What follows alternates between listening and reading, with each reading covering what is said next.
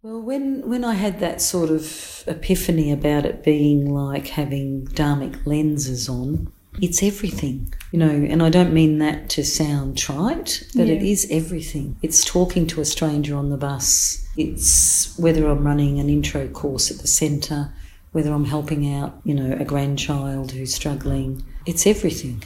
I can't, I can't sort of break it down anymore.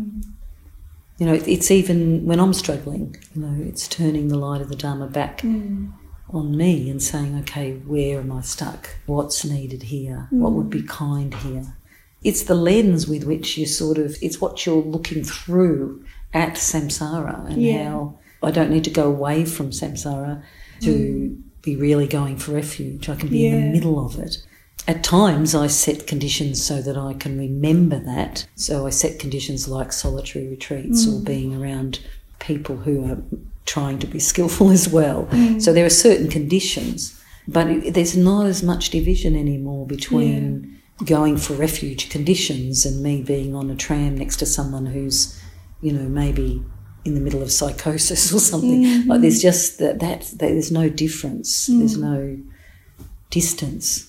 So I suppose how it's changed is before I took on this thing that sometimes was talked about a mandala of your life and where would you put family and where would you put your artwork and where would you put your Dharma study, and, there could be a bit of a sense of, you should have all the Buddhist things in the middle of your mandala. Yeah.